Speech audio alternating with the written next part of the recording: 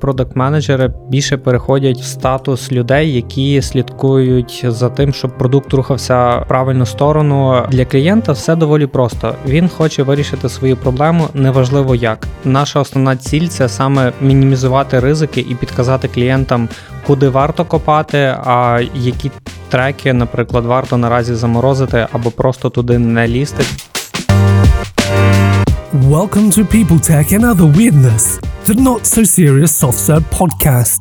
Here we collect stories from our people about their roles and rules, game-changing decisions, wins, walls, and falls. You'll hear about technologies from those who create them. Let's see who we have on today. Друзі, всім привіт! З вами Ярослав Назар, це подкаст про People Tech and Other Weirdness. І сьогодні ми починаємо нашу велику частину, велику рубрику розказувати про Product Management в компанії SoftServe. У цьому подкасті ми розповімо, чи існує Product Management в аутсорсі, що роблять продакт-менеджери компанії SoftServe та інших сервісних компаніях. Розповімо про навики, досвід, факапи і перемоги, дані і ще раз дані. А також різноманітні продуктові кейси, техніки та як і коли їх використовувати. Та й просто розповімо про українських і не тільки продакт-менеджерів і менеджеринь і послухаємо їхні історії. Це буде цікаво. Сьогодні будемо говорити про роль R&D Product Manager, які це R&D проекти в компанії SoftServe, і як там відбувається взагалі цей Product Management. І сьогодні в наших гостях Павло Маречко, R&D Product Manager компанії SoftServe. Павло, привіт. Привіт, Ярослав. Ну що, розкажи взагалі, що таке R&D Product Manager, чим він займається в компанії SoftServe і чим ти відрізняєшся насправді від звичайного продакт-менеджера, знаєш, канонічного по Марті Кагану, по Inspired. Яка є різниця, яка твоя функція, яка твоя роль? Та, швидше за все, основна відмінність полягає в технологіях, з якими ми працюємо, адже є певна невизначеність на ринку, адже не дуже ясно, куди саме будуть розвиватися технології, куди саме будуть рухатися тренди, і ми, як R&D, допомагаємо деліверним юнітам і загалом компанії зрозуміти, куди варто інвестувати кошти для того, щоб отримати певний outcome, і які напрямки слід просувати перш за все. Саме для цього ми використовуємо різні дані, різні підходи, швидко прототипуємо, валідуємо ринок і так далі. Після цього даємо наші напрацювання на розгляд стейкхолдерам. Тобто ви працюєте фактично як допомога делівері, та, для їхніх клієнтів, коли в них є якісь цікаві закручені запити? Чи ви ще й окремо, в принципі, шукаєте клієнтів під свій скоп? Так, можна сказати, що ми працюємо з двох сторін, адже ми, скажімо так, ми на вістрі технологій. Тобто ми проводимо свої власні ресерчі, щоб зрозуміти, що ж буде далі, і разом з тим ми проактивно реагуємо на запити від делівері для того, щоб розібратися в їхніх клієнтських кейсах і дати їм певну відповідь, що саме їм потрібно, чи це дійсно R&D-шна таска, чи ні, і звузити коло їхнього пошуку. Тут зразу два питання в мене виникає. Ти сказав, чи це R&D-шна таска, чи ні. От з тих всіх запитів, якщо їх взяти як 100% насправді, скільки конкретно оця конверсія, скажімо так, що це справді R&D-шна таска з тих всіх запитів? Тобто скільки ви відкидаєте по факту, скільки залишаєте в роботі? Насправді, однією з основних проблем є те, що дуже часто до нас звертаються в випадках, коли, скажімо так, мало даних і невідомо, що робити. Тобто кидають просто запит на R&D, і після цього ми відсіюємо нерелевантні кейси, адже дійсно велика частина кейсів до нас попадає нерелевантних. І лише після того, як ми проскрінимо, що саме потрібно, розберемося в тому, хоча б на хай-левелі, ми можемо дати відповідь, чи це відноситься до нас, чи все-таки потрібно делегувати це комусь інакшому. Адже були кейси, що до нас банально попадали запити по Java, наприклад, що зовсім не є R&D-шним кейсом. Угу. Зрозуміло. Розкажи, будь ласка, от з першого питання трошки за нього зачепитися. Хто такий R&D Product Manager? Тобто, яка є твоя функція, твоя роль? Перш за все, можна сказати, що основна відмінність – це домен. Під доменом я маю на увазі не лише вертикальні індустрії, які в нас є, але й технологічні домени. Тобто в кожного із нас зараз, ми зараз зробили таку практику, що ми поділили наших R&D Product Managerів по практиках. І набагато легше менеджити велику кількість запитів. Тобто в нас є люди, які працюють в основному з IoT, в нас є люди, які працюють в основному з AR, VR, XR і тому подібне. Тобто загалом, коли попадає запит, ми вже одразу розуміємо, хто буде найкращим кандидатом для того, щоб розібратися в тому. Причому розібратися, я маю на увазі дійсно, закупнутися в індустрію, глянути, на що робиться на ринку, провести якесь мінімальне навіть market research, провести різного роду дослідження, хоча б хай-левельно, і після того вже закопуватися в проблематику клієнтів в тому, і в те, що ми можемо їм запропонувати. Дай тут підсумую. Тобто, якщо я правильно розумію, то ця R&D продуктова команда в SoftServe – це є набір людей, де кожен і кожна має якусь свою закриту, досить потужну, не те, що досить потужну, закриту якусь технологічну експертизу в певній сфері технологій і має весь цей продуктовий ще скіл-сет, щоб, в принципі, тим інструментарієм користуватись. Правильно? Саме так. Розкажи, скільки вас є? Загалом нас 13 людей, але з них лише 7-8 сфокусовані саме в продакт-менеджменті і розвиваються в тому напрямку. А решта команди хто у вас? В нас є маркетолог в підкоманді, в нас є дизайнер, в нас є координатор, які проактивно також можуть допомагати на різні запити клієнтів. Вони, скажімо так, заонборджені в R&D, вони розуміють нашу специфіку і вони можуть дуже швидко вникнути в кожен з тих проєктів.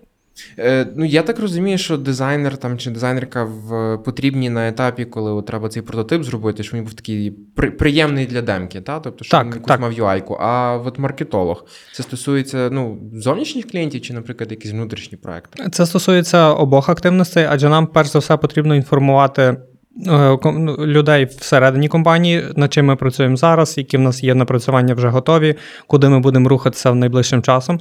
Але разом з тим він допомагає нам також в підготовці оферінгів, підготовці різних матеріалів, не лише промо-матеріалів, але й матеріалів типу LinkedIn кампаній і тому подібне. Він з нашого боку є координатором всіх тих активностей, дотичних до загального зовнішнього маркетингу нашої компанії. Тобто такий частково продакт-маркетинг, фактично того, що ви релізите і пояснення того, як тим користуватися. Так, це, напевно, що найближче пояснення специфіки.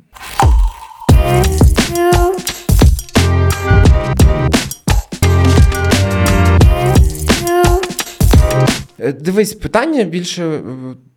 Ти сказав на початку, що R&D команда в основному по технологіях орієнтується на такі технології віртуальної доповненої реальності, так?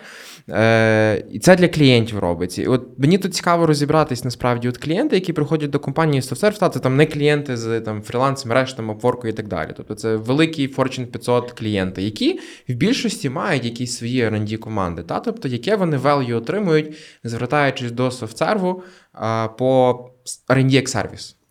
Так, перш за все, невелике уточнення.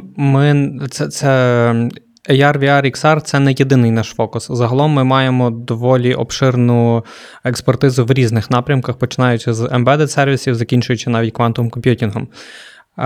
І з чим до нас звертаються? В багатьох випадках це можуть бути апсейли вже існуючих клієнтів. Тобто ми, як компанія, вже збудували певну довіру з цим клієнтом, і клієнт готовий інвестувати більше в якісь паралельні напрямки, які також йому цікаві. Тобто дуже часто він до нас звертається з проблемою, і лише після цього ми йому підказуємо, яка технологія найкраще підходить для вирішення цієї проблеми. Як правило, чому не звертаються до делівері? Тому що запити бувають доволі специфічні, і навіть нам потрібен час, щоб розібратися, як саме можна покращити його продукт, як саме вирішити його челенджі технологіями, які вже доволі розвинені на ринку, і їх можна використовувати. Тобто, перш за все, ми робимо свого роду feasibility study, щоб показати клієнту, що оце рішення може бути вирішене таким і таким підходом, і хоча б йому на хай-левелі пояснити, скільки часу потрібно буде, часу та ефортів інвестувати для того, щоб дійсно розрослося все до повноцінного вирішення його проблеми. Тут трошки, можливо, наперед, але якщо, наприклад, клієнт, ви зробили proof of concept, зробили там POC-шку, показали прототип, він працює, дали естімейти, чи ви далі продовжуєте його розробляти, чи ви його передаєте вже там в той delivery unit, з якого прийшов запит? Так як в нас не так багато людей, які би могли безпосередньо бути залокані на самій розробці, ми це передаємо далі людям, в яких також є ця експертиза.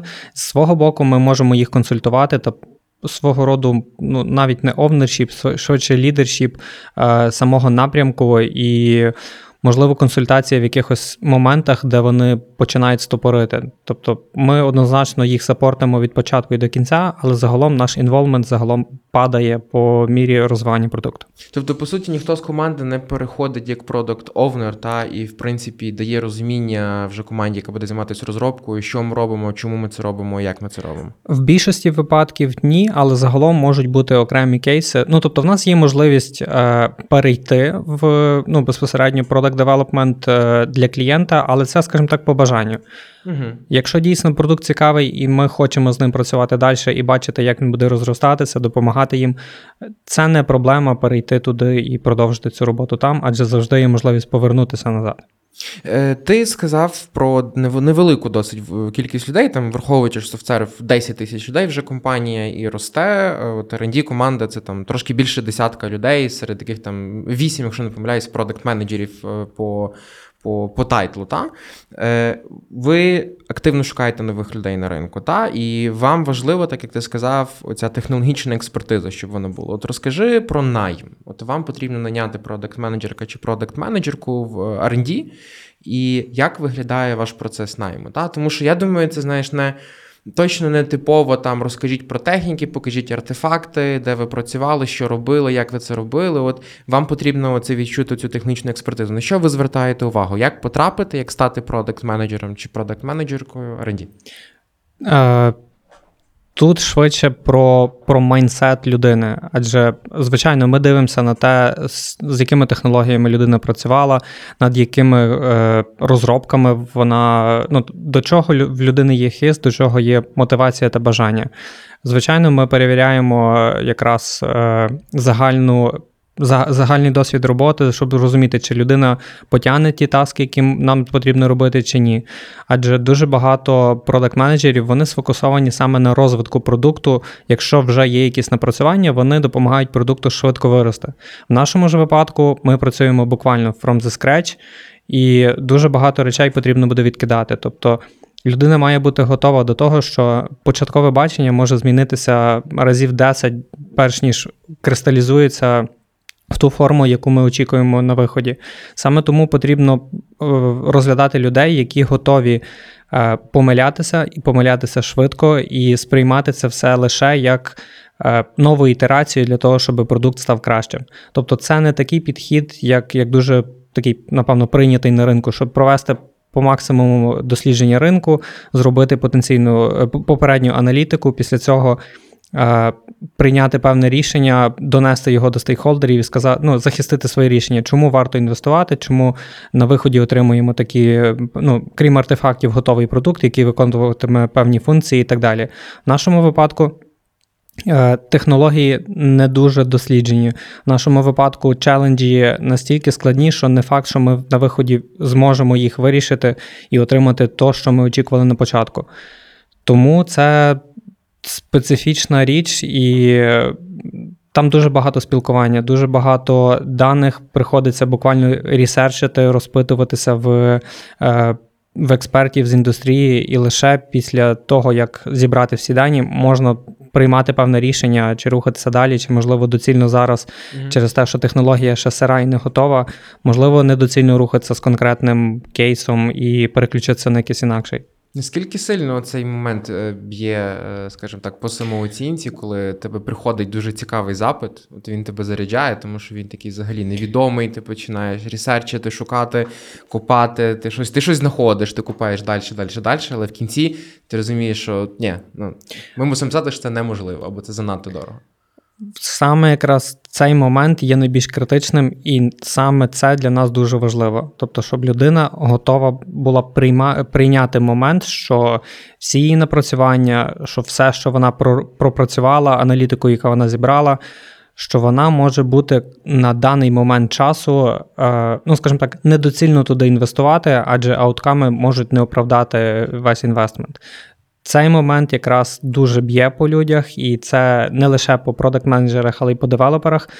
Це абсолютно окей для нас, тому ми якраз шукаємо людей з таким майндсетом, для яких це також буде окей. Саме таких ресерчерів, дійсно ресерчерів, які не бояться. Failure is okay mindset. Так, це прикольно. Слухай, в вашій вашій специфіці, от, чи ви звертаєте увагу на диплом? Чи ви є тим місцем, де ви справді звертаєте увагу на цей диплом освіти, яку має людина, яка до вас приходить, та, щоб зрозуміти, чи є цей бекграунд правильний? Так, тут швидше як плюс, а не основна вимога, адже як не крути, але технічний бекграунд, він дуже-дуже часто допомагає. Банально на хай-левелі розуміти, як влаштовані речі, як працюють системи чи певні технології. Це може бути плюсом, лише плюсом для людини, це не є основною вимогою.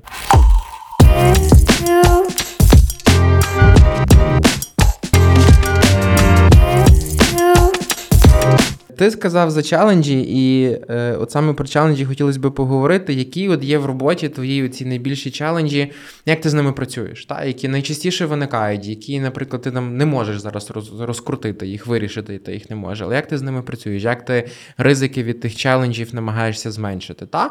От ти сказав за оцю річ про те, що там є проекти, які там дуже цікаві, ці ідеї, але от, не сходиться математика, та? Тобто інвестиція буде більше, технологій зараз недостатньо, це буде занадто дорого, непідйомно, довго, ще щось. Та от які є от додаткові оці челенджі в роботі, з якими треба працювати, навіть на рівні софт-скілів, наприклад? До речі, ти дуже гарно сказав, що наша основна ціль – це саме мінімізувати ризики і підказати клієнтам, куди варто копати, а які треки, наприклад, варто наразі заморозити або просто туди не лізти через те, що неоправданий час або технологія недостатньо мачурна, щоб рухатися з нею далі. Загалом, напевно, якщо ми говоримо про доповнену реальність, віртуальну реальність або розширену, основний виклик, напевно, полягає в тому, що нам потрібно в кінцевому випадку створити продукт не лише унікальний з технічного боку, але разом з тим практичний, який дійсно буде вирішувати його завдання, що важливо, у дуже інтуїтивний та зрозумілий для користувача спосіб. Тобто UX-напрацювань в цьому напрямку фактично немає. Тобто немає гайдлайнів, які ти просто візьмеш і будеш робити так, як прийнято в індустрії, і на виході отримуєш продукт, який буде всіх влаштовувати, враховуючи всі, скажімо так, особливості взаємодії в 3D-просторі. Нам потрібно працювати з різними технологічними обмеженнями. Потрібно враховувати обмеження заліза, потрібно враховувати обмеження софта, адже девайси гріються, девайси не можуть працювати повний робочий день. В деяких моментах потрібно працювати з контролерами, що теж не завжди є зручно. Тобто є моменти, які потрібно враховувати на самому початку, але разом з тим потрібно дивитися, що ж робиться в індустрії на даний момент часу, як люди вже борються з цими челенджами, що ми можемо переюзати. Той же ж, наприклад, хендтрекінг. Технологія доволі активно розвивається, але наразі її точність та якість бажає кращого. Тобто ми вже закладаємо, що майбутні продукти в тому напрямку вони будуть використовувати хендтрекінг, або, наприклад, нам ай-трекінг і так далі. Проте потрібен час, поки вони прокачаються до достатнього рівня, щоб всі могли перевикористовувати ті напрацювання і робити взаємодію користувача з інтерфейсом, з аплікацією максимально зручною та інтуїтивною. Де ви купаєте інформацію на це дослідження? Я впевнений, що є частина там just Google it, і ти багато що знайдеш. Є частина там знати правильних людей, в них запитатися, там фоловити правильних людей, правильні компанії. Але я ж думаю, цього not enough. Тобто, де ще ви купаєте? Які спеціальні, можливо, ресурси вам завжди потрібно мати під рукою? Я періодично читаю різні технологічні тренди від Deloitte і банально читаю репорти, які мені попадаються в людей на LinkedIn, скажімо. Тобто для мене дуже корисним являються ентузіасти, які копають в тому напрямку. Тобто я підписаний на кількох UX-дизайнерів, я підписаний на кількох футуристів в тому напрямку і звичайних девелоперів, які мають дуже-дуже крутий досвід не лише в стартапах, але й в великих компаніях.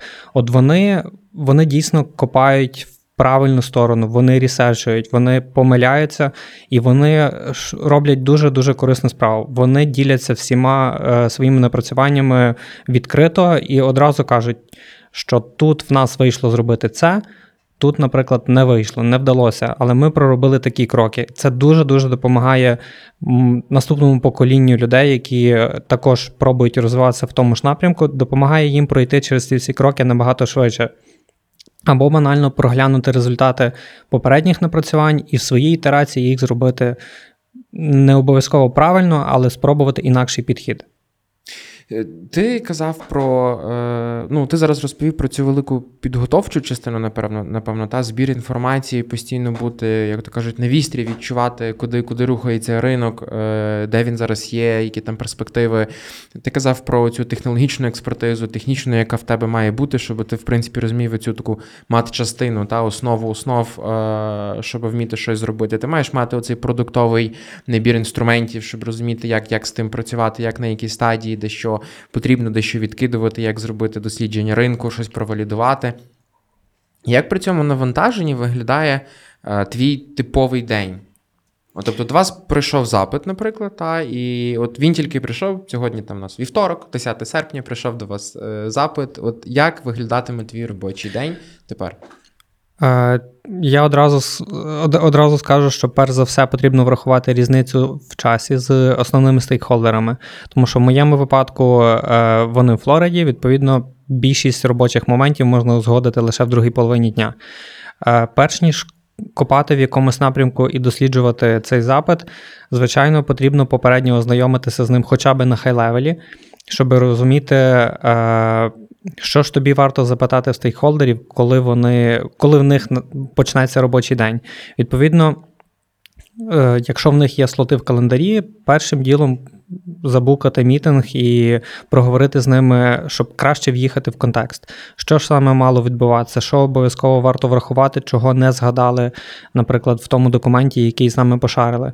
Адже є дуже багато моментів, в деяких аспектах політичні моменти, в деяких, наприклад, особливості співпраці з певним клієнтом, історія його появи і так далі. Це все може допомогти в подальшому розумінні контексту, в подальшому розбиранні з тими документами і так далі. Тому перш ніж щось ресерчити, однозначно треба зібрати більше даних, не лише ті, які тобі пошарили або просто форварднули листи, але обов'язково поспілкуватися з стейкхолдерами, підготуватися до цього мітингу і тільки після цього, коли ти розумієш, що ж саме від тебе очікують, яка команда в тебе є в доступі, що ти можеш робити, що зараз найвищим пріоритетом є, тільки після цього копати.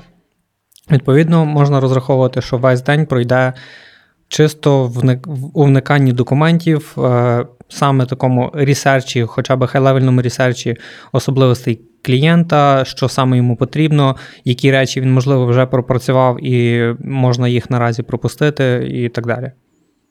Це от стейкхолдери, ліситація, комунікація, якась там свій комунікаційний шлях зі стейкхолдером ти вибудовуєш, визначаєш пріоритети, якісь додаткові вимоги, наприклад, від бізнесу, від стейкхолдера, які можуть прийти, закриваєш ту стадію, ти переходиш далі. Яка наступна стадія в тебе виходить? Після цього, так як правило, технічної експертизи не вистачає, щоб покрити повністю весь скоп або зрозуміти специфіку необхідних задач. Обов'язково потрібна консультація дійсно технічної людини, саме техліда або достатньо мачурного девелопера, який може тобі підказати, що з його боку варто запитати, що варто врахувати і так далі. Саме тому наступним кроком буде однозначно залученість більш технічних людей, для яких це якраз основа їхнього напрямку. Тільки після того, як отримати їхній фідбек, можна рухатися далі з, скажімо так, з віженом не лише наступних кроків, але й кінцевого рішення. Тобто хорошою практикою є невеликий, навіть не воркшоп, це швидше брейншторм-сесія, банально використати Міро, взяти кілька стейкхолдерів. Дуже хорошою практикою, тут швидше навіть порадою, буде залученість різних людей до брейншторм-сесії. Тобто це 1-2 девелопери, які мають якраз необхідну для тебе експертизу. Це людей, які розуміють бізнес, тобто це може бути і бізнес-аналітики, це можуть бути продакт-менеджери. Непогано було б залучити проджект-менеджера, який в подальшому буде курувати тим напрямком. І дуже хорошою порадою є залучити дизайнера. Дизайнера, який в контексті, який розуміє специфіку хоча б технології, який може відштовхуватися саме від побажань користувача. Адже ми думаємо про систему, ми думаємо про рішення, ми думаємо, як вирішити проблему. Але чи вона буде вирішена у зручний для користувача спосіб, цього, як правило, бракує, і на це на початку не звертають увагу.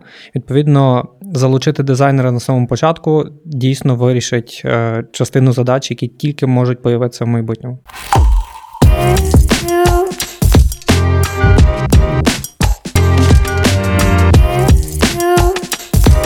Вау! З воркшопом мені дуже ця штука подобається. Мені здається, що багато хто недооцінює цю силу воркшопів. І дуже класна справді порада про долучити дизайнера спочатку, тому що ви хоч якийсь матимете контекст від того кінцевого користувача, як би він або вона хотіла, щоб воно працювало і виглядало. Скажи, як виглядає твоя взаємодія з командою? Ти зараз сказав про стадію, де ти вже не просто лишився один на один з клієнтом, ти там зібрав інформацію додаткову, онборднувся в продукт, в проект, вірніше, зібрав для себе якесь бачення, куди б воно мало йти, і от ти робиш воркшоп, ти збираєш ту команду, майже той кістяк, який буде займатися реалізацією прототипу, що не менше в тому всьому. І от ти для команди, яка є твоя роль для команди, як вони тебе сприймають? Ти для них людина, яка їм розказує, куди ми біжимо і навіщо ми взагалі біжимо, наприклад, не йдемо до цього продукту. Ти виконуєш більше менеджерську роль, ти просто розкинув таски, перевіряєш, як вони виконуються, стімейтиш, проговорюєш деталі, ти консультуєш в певний момент, в нас мало бути або так, або так, бо ти як технологічний експерт. Тобто, як оця взаємодія виглядає? Ти більше саме менеджер в тій ситуації, чи ти більше людина, на яку дивляться, як той, хто цей продукт придумав, і subject matter експерт по ньому максимально? Швидше, я б сказав, друге, адже ми стараємося тепер залучати проджект-менеджерів чи хоча б проджект-координаторів, які дійсно будуть дивитися, щоб все рухалося з належною швидкістю і в правильну сторону.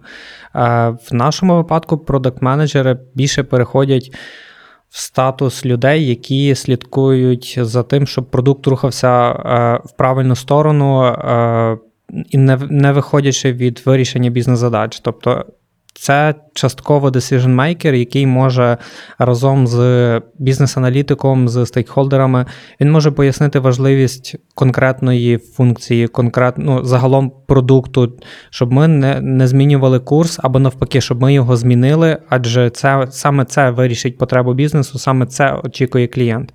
Тому що дуже часто стикаюся з ситуацією, коли намагаються клієнту подати експертизу, яка є, але не обов'язково це найкращий варіант вирішення його проблеми. Тобто для клієнта все доволі просто. Він хоче вирішити свою проблему неважливо як, неважливо якими засобами, неважливо якими технологіями. І я бачу нашу цінність в тому, що ми можемо дійсно розібратися і закопатися в його проблему настільки глибоко, що ми можемо йому підказати найкращий варіант вирішення проблеми і, відповідно, що за собою він понесе, і кілька альтернатив, які також можуть покращити його життя і куди також варто дивитися. Тобто можна сказати, що ми працюємо на стику бізнесу та технологій. Ми розуміємо обидві частини, і ми можемо комунікувати з людьми не лише технічного спрямування, ми можемо комунікувати також бізнесовим людям і захищати певне рішення, певне бачення і аргументувати, чому саме так, а не інакше. Чи можна говорити взагалі про середню тривалість такого проекту вашого? Коли ви маєте from the scratch фактично зробити щось, що в кінці можна навіть попробувати, помацати, потестити? Насправді все дуже залежить від того, яка команда доступна, і від того, наскільки швидко клієнт очікує від нас побачити певні напрацювання. Загалом ми стараємося працювати доволі швидко, прототипувати і помилятися швидко. Відповідно, процес саме від ідеї до певної MVP-шки або POC-шки займає, як правило, 2-3 місяці. В деяких моментах буває і більше, якщо там залученість необхідних ресурсів. Тобто, якщо ми не можемо надати аж так багато ресурсів, або якщо дійсно вимагається якийсь серйозний ресерч в тому напрямку, і дійсно сфера не досліджена, то може бути і півроку. Зазвичай це можна сказати, що це 2-3 місяці. Це насправді дуже-дуже невеликий проміжок часу, щоб фактично провалідувати ідею, розібратися в ній, щось спробувати створити, навіть кілька разів проітерувати. Як часто ви вигораєте і що ви з тим робите? На щастя, мені подобається все те, що я роблю, куди воно рухається, і це, скажімо так, дає мені заряд продовжувати рухатися в тому напрямку. Але загалом я стикався кілька разів з вигоранням і в моїх підкомандах, і в моїх саме навіть не підкомандах, а проєктах, з якими я працював, і на сусідніх проєктах. Я бачив, як вигорають люди. І причин, насправді, є доволі багато. Тобто, частина людей не заалайнені з баченням керівництва, відповідно, вони не розуміють свою роль в загальній системі чи хоча б в великій команді. Їм прилетіли таски, вони їх зробили, але для чого, що в кінцевому виходить, вони не завжди розуміють. Є люди, які стараються, вони попали на класний, цікавий проект, і в них в певний момент появляється синдром самозванця або ще якісь причини, по яких вони вважають, що вони недостатньо прокачані, щоб закривати потреби клієнта. І вони починають вчитися, дуже активно вчитися, вони починають працювати не просто понаднормово, вони починають працювати фактично весь доступний час, і в якийсь момент вони розуміють, що все, сили вичерпалися і невідомо, де їх брати. Відповідно, моя порада – старатися тримати баланс, і з мого власного досвіду старатися забити календар речами, які не пов'язані з роботою, банально обід, відпочинок, прогулянка, хоча б просто переключити свою увагу на якісь речі інакші і трошки відпочити. Тому що якщо ви цього не зробите самі, вам обов'язково зашлють мітинги, які заб'ють всі вільні слоти. Амінь, просто хочеться сказати в кінці того всього, обов'язково зашлють мітинги. Як ти намагаєшся відпочивати от після довготривалого, наприклад, проекту, який в тебе є, ти там береш відпусточку, чи береш якийсь відпочинок, хочеш перезавантажитися, от що тебе класно перезавантажує, що працює в твоєму кейсі? Це щось дотичне частково до там навчання, трошки десь до роботи. Це абсолютно щось протилежне, що взагалі ніяк не асоціюється з роботою, що тебе повністю перезавантажує. Тобто, який в тебе оцей вірнес в плані відпочинку, в плані перезавантаження? Я стараюся регулярно ходити на баскетбол. Щотижня хоча б з 2 рази, для того, щоб просто освіжити голову і повністю відволіктися від робочих моментів. І це мені допомагає. Якщо ми говоримо саме про відпочинок такий на вихідні, завжди стараюся відвідати якийсь новий заклад. На щастя, у Львові з цим взагалі проблем немає. Тут проблема швидше з необхідним часом, щоб відвідати всі ті заклади. А якщо говорити про більш тривалий відпочинок, це однозначно подорожі. В даний момент в ті країни, які відкриті, які не мають проблем з карантином, але загалом комбінація гір і моря – це, напевно, чи не ідеально, що може бути для мене. Балкани рекомендуються зараз точно. Ти сказав про баскетбол. Чого баскетбол і де граєш? В мене в місті є баскетбольний клуб, який ми заснували минулого року, і стараємося і самі, як аматори, прокачуватися, і банально просто зустрітися з тими людьми, з якими ми років 8, напевно, вже і граємо. Це чисто і граємо собі. Окей, це чисто для нас, як відпочинок для душі, як така віддушина від різних робочих моментів, можливо, в когось якихось особистих моментів. Це чисто в кайф.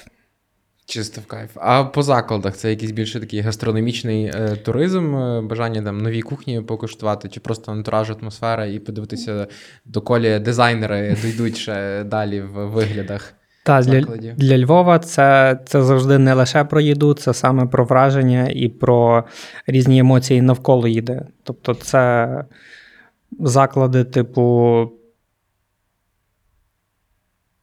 медхаус, напевно, адже атмосфера в комбінації з хорошою їдою, стильним дизайном – це чудовий відпочинок для душі.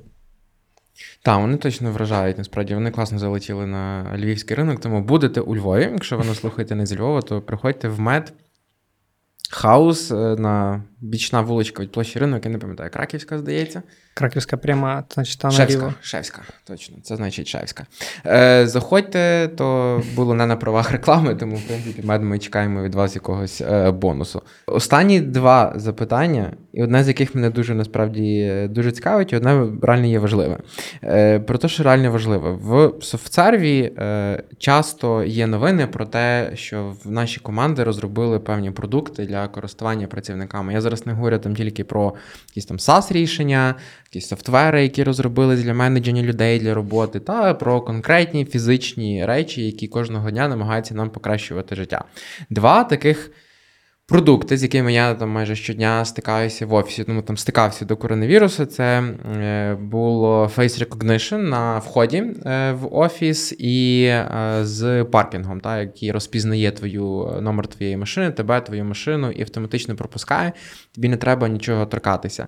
Який для тебе є оцей найцікавіший такий внутрішній продукт для SoftServe, що в ньому було найбільш захопливе, а в такому продукті що було найважче? Я лише поверхнево їх огляну, адже більшість проєктів, які ми робимо, це все-таки клієнтські проєкти. Просто на їхній базі можна створити швидко рішення, які можуть використовуватися всередині компанії і можуть бути адаптовані під потреби працівників, чи, можливо, під потреби, скажімо, міста, чи на благо країни там, і так далі.